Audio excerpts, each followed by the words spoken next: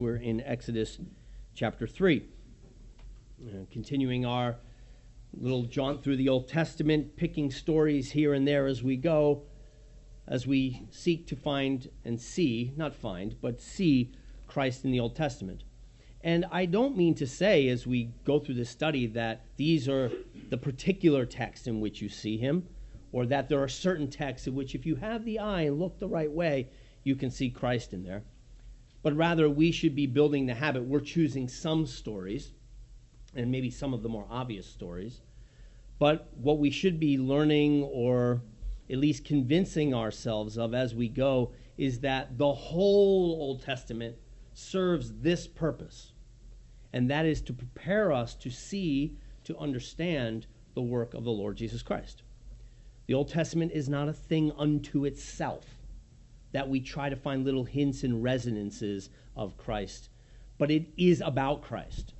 Again, don't forget in John 5, Jesus said to those who were not believing in him and who thought they believed Moses, he says, you most certainly do not believe Moses. If you believed Moses, you would believe me, for he wrote about me. And that little line right there is challenging for us because it tells us how we must then go back and read the entire Old Testament.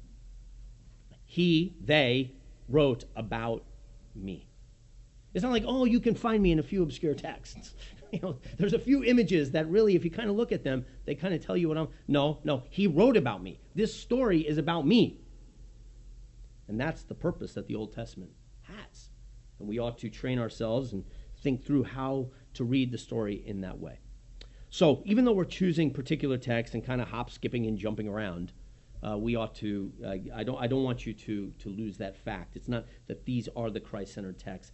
It's that these are little examples we're pulling out of the whole Old Testament, which serves this purpose. Now, last week we considered Israel in Egypt. They were flourishing, they are multiplying, they're prospering, and Pharaoh comes along, we're told, who knew not Joseph. Right, that chapter of the story has ended. A new Pharaoh has come into power, and this story about some guy named Joseph who helped them overcome a famine and who blessed Joseph's family because he did this and was used by God to do this, that story is gone.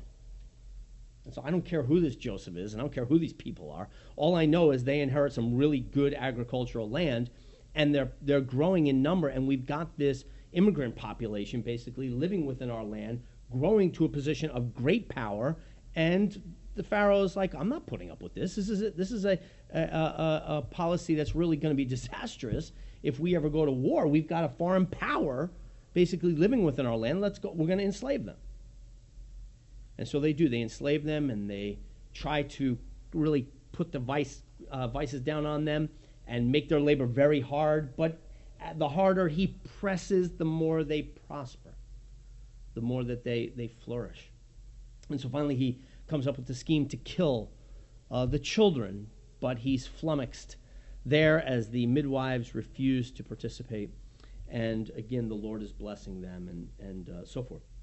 And we considered this identity that we have as the people of God. And this story, the story of the Exodus, really, again, we can talk about the whole Old Testament being Christ-centered, but we talked last week about how this story of the Exodus really is the underlying story. It's a true historical story, but it's the underlying story that really becomes the story of the Lord Jesus Christ. And if we don't understand the Exodus, if we don't understand the role of Moses and the role of Pharaoh, these sort of characters that are held up before us in history, then we're going to have a hard time understanding what Jesus is doing. Passages like John 8 that Mark read will make very little sense to us, and even the cross will make very little sense to us if we don't understand this basically archetypal story of the Exodus. Well, in the intermediate chapter, from chapter 1 to chapter 2, or 3, in between there, which we're skipping over, is Moses growing up. And you remember Moses is one of those children who was saved from the execution of the Pharaoh. And his mother puts him in the basket and puts him out in the river, and Pharaoh's daughter sees him. And ironically, while Pharaoh is trying to eliminate the children of Israel, this one who will become the champion of Israel is actually brought into his house and raised as an adopted grandson in his own house. Moses flourishes. And so Moses grows up in a place of real prominence.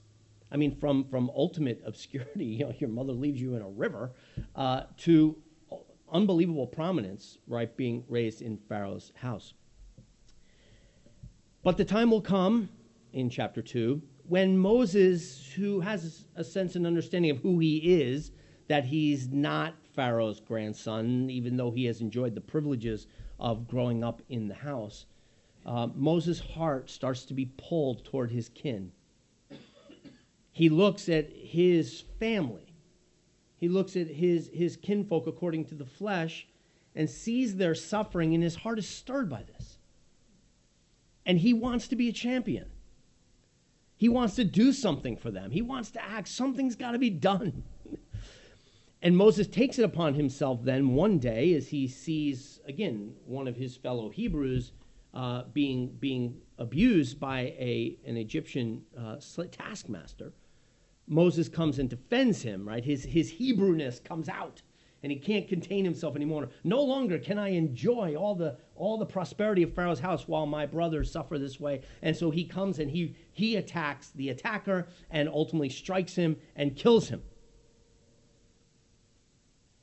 And this heroic act is not rewarded, but rather it just creates disdain in the hearts of his kin. And they're like, what are you doing? Like, hey, we've got this. We can handle this. We'll endure this, because you now striking him and killing him is going to bring it down infinitely more upon us. And they turn with hatred toward Moses. And they say, get the heck out of here. And plus, we've been watching you, living in this place of prosperity all this time while we're suffering. Get the heck out of here. And so Moses flees with his tail between his legs. He leaves Egypt and he goes out. And Moses is off the scene now for 40 years. 40 years he's out of Egypt, wandering around, coming into the land of Midian, meeting Jethro, marrying his daughter. I mean, he grew up in Pharaoh's house, and now he's back to obscurity. And he's out there in the wilderness somewhere, and now he's a shepherd. He went from the river to a place of ultimate privilege within Egypt, now to a place of ultimate obscurity, as he's once again, or not once again, but he's tending sheep out in the wilderness. This is his life. He's on the back of the desert when we find him in Exodus chapter 3. Like, he's way out there in obscurityville. He's long gone. And it's in that context that we come to chapter 3, where God comes and meets him in this, again, iconic story of the burning bush. Now, I want us to think about a couple things in this story, and particularly, I want us to think about the God that we meet in this story, our God, the God of the Bible. And then I want us to come back and reflect upon Moses and what he's called to do. So let's start here with God. Because we are introduced to Moses, and Moses is in obscurity. He's out there in the back of the desert. And the Lord comes, we're told in verse 2, and the angel of the Lord appeared to him, came to Moses, in a flame of fire in the midst of a bush. So he looked, and behold, the bush was burning with fire, but the bush was not consumed. So God chooses, and we'll come back and reflect on why God chooses 40 years later. Moses is basically 80 years old at this point. And why at this point God comes and now engages with Moses. But again, let's first think about the God of this story. He appears to him in a burning bush, and the bush is burning. It's not being consumed. This is an amazing sight. Moses probably has seen a lot of things out in the wilderness in his 40 years of shepherding, but he hadn't seen this. And it does catch his eye. It's not, he looks, it's still burning. He does this thing. He looks back, that bush is still burning. It should have been consumed by now. So he decides, you know what? I'm going to leave my sheep. I'm going to go over here and just check this out. This is something you don't see every day. And so I'm going to go get a selfie in front of it, or whatever he's going to do that we would do. And he goes over to see this bush. But as he approaches the bush, he gets the voice to him, Moses, Moses. Now the bush is shocking. And we don't say how Moses' immediate response, except that all we're told is he says, here am I. he responds to the Lord. But, I mean, a bush that's not consumed is shocking, but a bush that speaks to you, even more shocking. And the bush does. The Lord speaks to him from the midst of the bush. And we're told that the angel of the Lord, this is a character in the Old Testament that pops up here and there, this angel of the Lord. But what we know about the angel of the Lord, when this title is used for a character in the Old Testament, this angel of the Lord speaks, but speaks as God in the first person, right? The angel of the Lord in this case is so identified with God that it is God in their midst. It is God, if you will, behind the veil. Like we call these in the Old Testament theophanies, right? Appearances of God, whether it's in the burning bush, a pillar of fire, or different theophanies where God appears to man, appears to his servants throughout the Old Testament. And oftentimes it is in this character of the angel of the Lord, as if it's God behind the image of an angel, God behind the image of a man. We saw the Lord come and meet with Abram, right? These three men that came and encountered Abram. We see God appearing behind. If you're wrestling with Jacob, we talked about that passage. The angel of the Lord comes and wrestles with Jacob. It's God, but it's God covering himself. It's God behind the image of this angel. And so even though we read in verse 2 that the angel of the Lord appeared, I don't want you to be distracted by that, because clearly as he begins to speak, it's the Lord himself speaking. And as he speaks to Moses, Moses says, "Here I am." Whatever God's going to say to him, Moses is willing, and he's humbled before the Lord. And the Lord tells him to take off his shoes. You're standing on holy ground. Now, I don't know why he tells him to take his shoes off. There's speculation as to why he tells him to take his shoes off. But either way, the statement he makes is, Moses, you are on holy ground. And Moses is humbled in his presence. I want us to think about two things about the God of this passage, and they're both true about him. And I think we can often make the mistake of emphasizing one or the other when we come to talk about God. The first thing we got to recognize about God as we encounter him in this passage is that he is holy. If you haven't read R.C. Sproul's book, The Holiness of God, you should read it. I've often said it's the first theology book I ever read. I was in, I think I was in 11th grade or 12th grade and read it, so it's eminently readable. But why that book is so foundational in my life, it's not the only book on God's holiness, but what was so great about that book for me is that it was the first time that I really thought about God. We think about God, but we don't really think about God. We think about us and what God does for us. We think very little, in fact, about God. Think in your own life. Think about when we talk about God, what we generally talk about. What we generally talk about is Jesus, which is great. I'm not here. We don't want the pastor saying you should talk less about Jesus. That's not the point of this sermon. But we talk about Jesus a lot because of what Jesus did for us. And that's a wonderful thing. That's an awesome thing. But if you can think now, and what I'm saying to you may be very foreign to you, you may be saying, what the heck are you saying to us? Because we don't know the distinction in our minds about talking about God and talking about what Jesus has done for us. When I talk about what Jesus has done for us, isn't that talking about God? Yes. But often what it turns into talking about me. It's me. It's about what Jesus did for me. It's about what God does for me. It's about how God thinks about me. And I believe this is a huge problem. It leads to a very self-centered Christianity, to a self-centered church. And we have to be careful of that. We ought to train ourselves to think about God, but it's hard to think about God because God is infinite. And the minute we start to have thoughts about God and try to think about God, our brain starts to sizzle, smoke starts coming out of our ears. It's hard stuff. And so we divert. We turn our minds away. We can't think about it. We can't think about the holiness of God. Well, Sproul was the first one for me. I was a kid. And still, it's hard But he was the first one that just wrote a book about God, for me. I mean, he's not the first one to have written a book. But it was the first book I read that was just about God. And the greatness of God as God for God.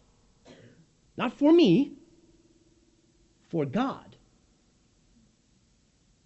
And told me that I need to humble myself. I need to be silent. I need to get out of the way and just look upon him and think about him and his greatness and his glory. Now, again, I can't do it. I'm too pathetic. My attention span is too pathetic. I look at him and I come back to me, because me is what I like best. But that's what I have to confess, that me is what I like best. And that's why I turn discussions about God into discussions about me. I thought about this the other day.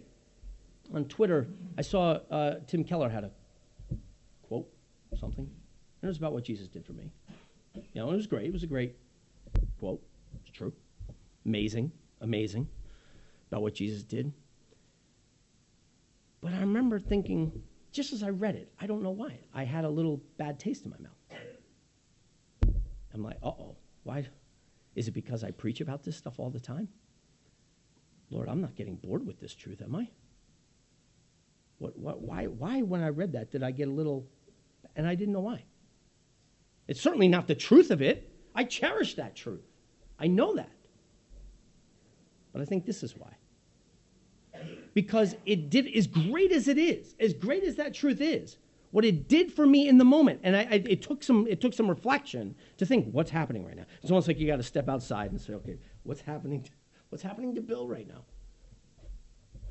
But it was that. That as glorious and great as this is, it's all I ever hear. It's all I ever hear about God is what he's done for me. And it's awesome. Please don't hear me saying it's not awesome. But I hope that you can be, or maybe begin to have this thought introduced to you, that it can also be dangerous. And sometimes we need to get out of the picture. Because God was infinitely glorious before you ever came on the scene. Or before I ever came on the scene. God was infinitely glorious and infinitely pleasing within the Trinity. The Father was infinitely pleased with the Son, and the Son was infinitely and eternally pleased with the Father and the Holy Spirit, and the Spirit to the Son and the Father, and you know. He is not great and glorious because of what he's done for me. That is a manifestation of that greatness, to be sure. But if that's where my love for him, if that's where my worship of him always comes back to what he did for me, what he's doing for me, what he's going to do for me, then we will be walking, I think, a dangerous line that can very quickly fall into self-worship.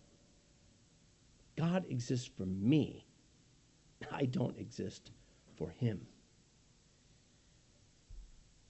Moses meets God in the wilderness. Take your shoes off. I don't know why. But this I do know. You're on holy ground. Not because that's special ground, but because I'm here. And Moses, we're told, hides his face. He can't even look upon the image. And what image is it? It's a burning bush. It's amazing. No man can see God and live. He will later tell Moses in this same book, in chapter 32, when Moses says, may I see you? And he says, you cannot see me and live. Just to see me, you'll be smoked. You can't see me and live. And here Moses is overwhelmed by the presence of God, not by the land, not by some weird image of a burning bush, but because he's in the presence of Almighty God, he can't even lift his face.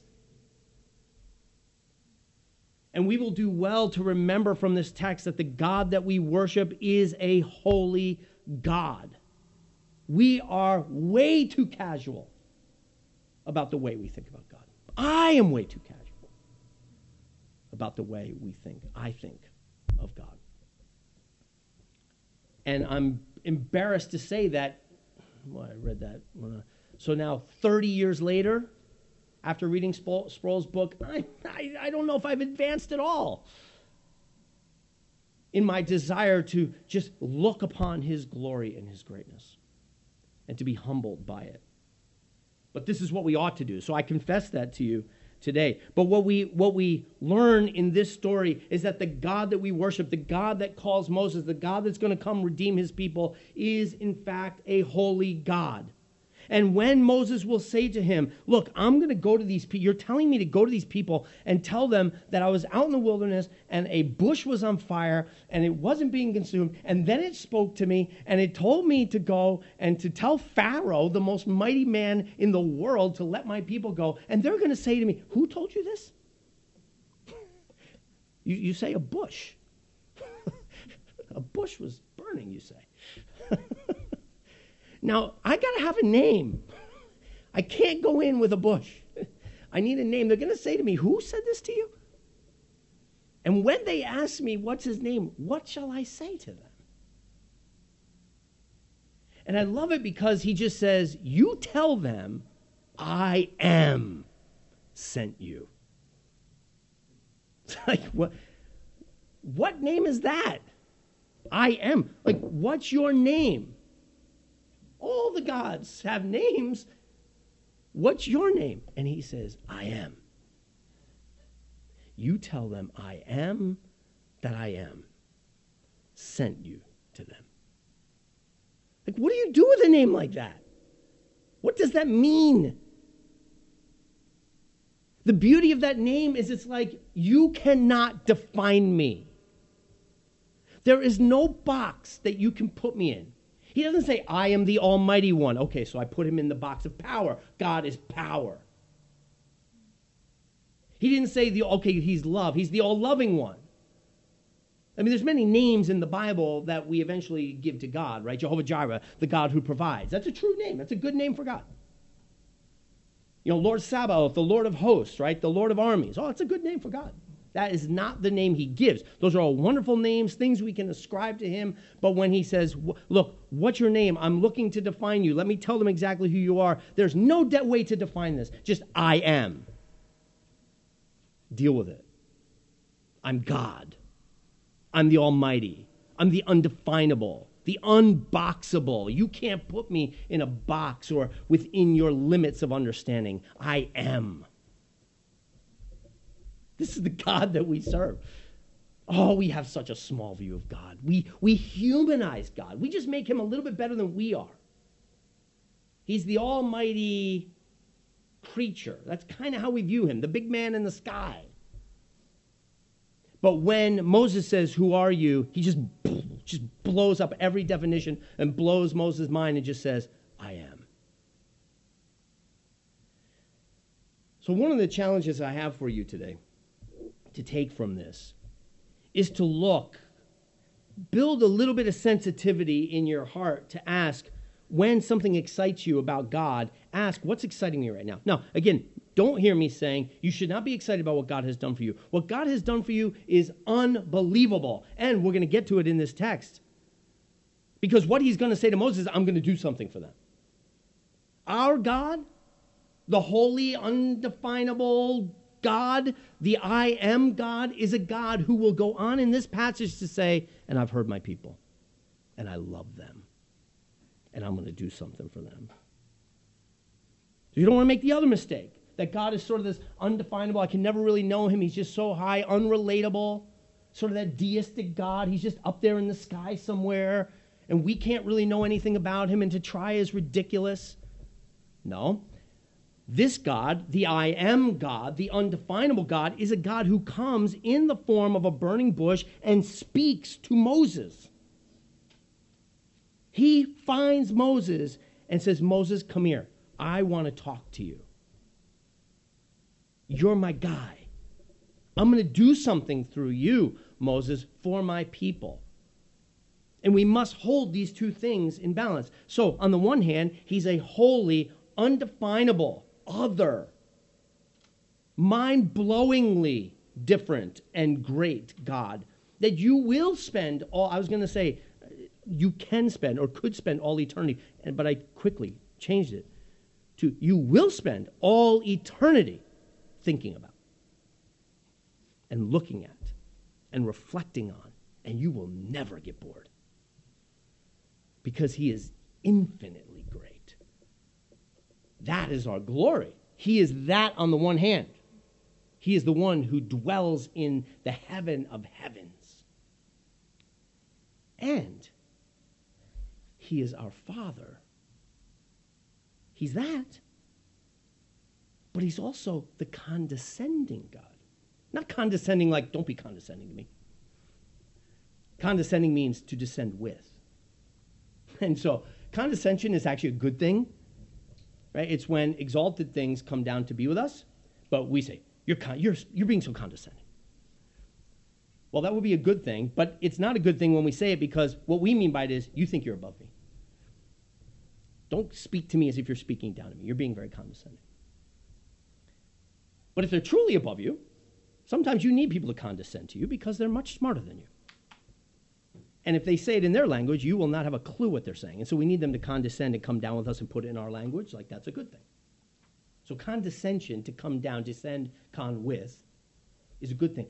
And our infinitely glorious I am God, like on your own you would never know him, is so glorious because he also condescends. He comes down and in this form of the angel of the Lord in the burning bush speaks in Moses' language. He talks to him in words he can understand and calls him out. Get a hold of both these things. So I love the Lord's Prayer. Jesus said, when you pray, pray this way. Our Father, who art in heaven, hallowed, holy, be thy name. Both. He's the Holy One who's in heaven, but he's my Father. He's the I am who condescends and says, Moses, Moses, take off your shoes. But then he's going to say these kinds of things to him. Verse 7, and the Lord said, I have surely seen the oppression of my people who are in Egypt, and I have heard their cry because of their taskmasters, for I know their sorrows. Think about that. I said it in the prayer. I don't know if it offended you. You are nothing. I am nothing. We are the dust of the earth. God reached into the dirt and made you. We think we're something. We're so impressed with ourselves. But we're nothing but what God has made us to be. And God says to Moses, I have heard they're mine. These are my people. I've heard their cry, and I know, I am acquainted with their sorrows. I care about them. And you feel bad for these people because they're being oppressed. And if anything in the 21st century we care about, it's oppressed people. In fact, everybody's oppressed in our day and age, okay? Everybody's oppressed, which unfortunately really diminishes the word oppression so that we actually end up caring about nothing. We think we care about everything. We start to feel bad for the oppressed people. What we forget about is the fact that we, the people whom God hears, the oppressed, the image bearers that God hears and cares about, are also those who have raised their fist to God and said, don't you tell me what to do. I'm not going to be bossed around by you. This is what human beings do. I don't care the most oppressed person in this world. We should feel bad for them on one level. Of course, there's no doubt about that. We should care about oppression.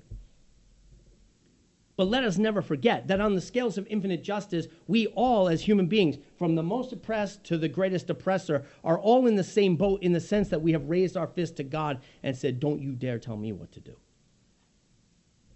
These oppressed people in Egypt, in this case, the fact that the Lord hears and cares, we just think, in some sense, because they're oppressed, we feel bad for them. And we should, on a very human, deep level. But don't forget, the fact that God cares about them is what's shocking.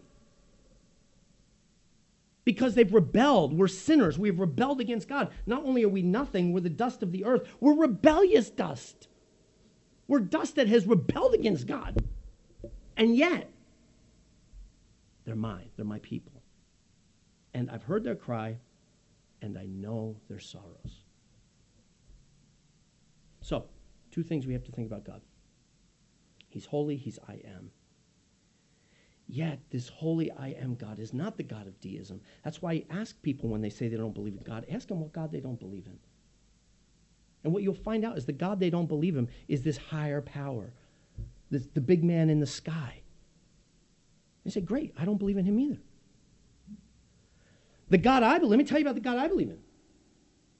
The God I believe in is the infinitely holy God, but the God who in his infinite holiness has condescended in grace and mercy to love people who have rebelled against him, to love sinners. He's heard their cries and he knows their sorrows.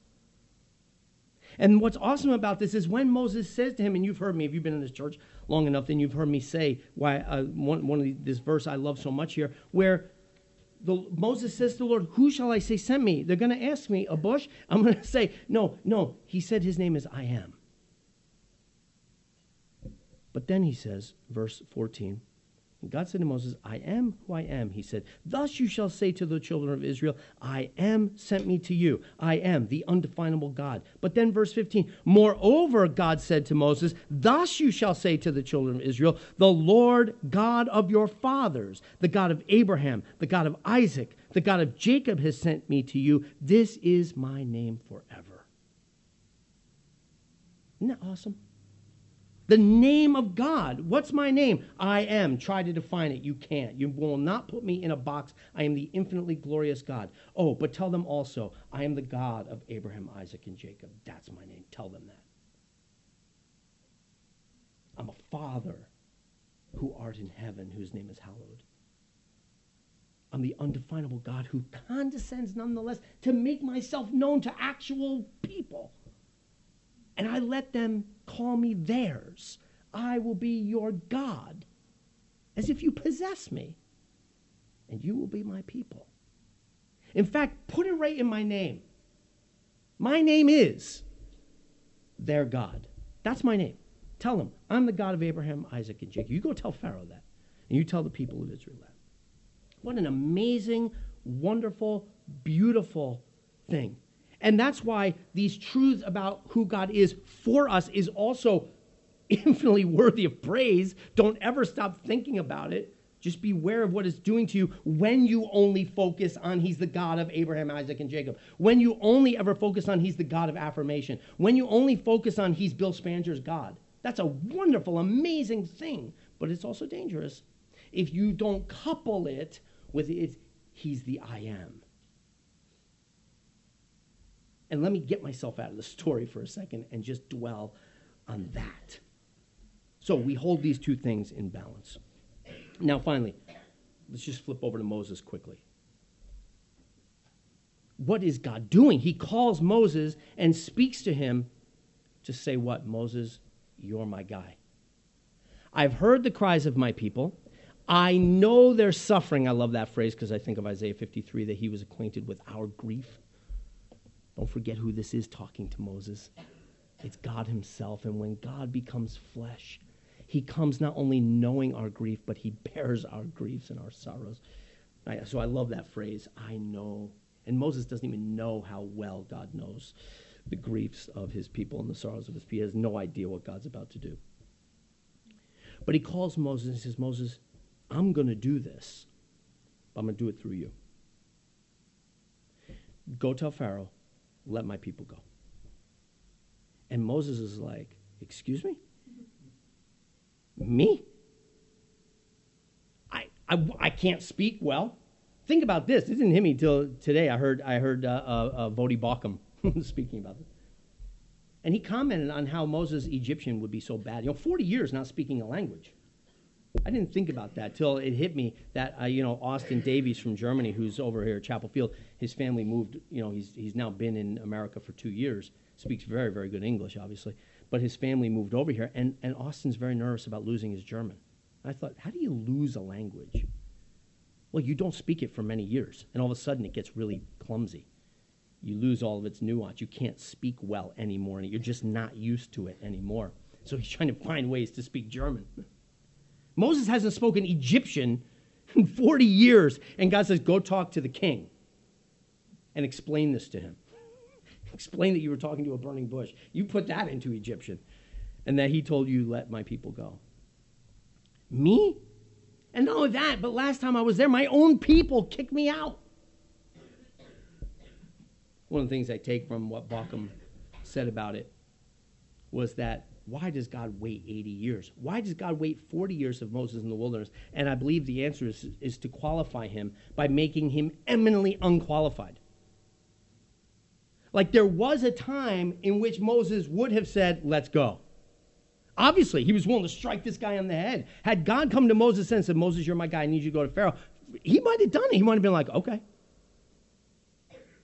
But God waits, draws it out, 40 years of being a shepherd, losing all your Egyptian, wallowing for 40 years thinking the people hate you, and now says, okay, now we're ready. Now we're ready for you to go, for you to be my man, because now you are so eminently unqualified that you're my guy. And I'm going to send you in there to do this.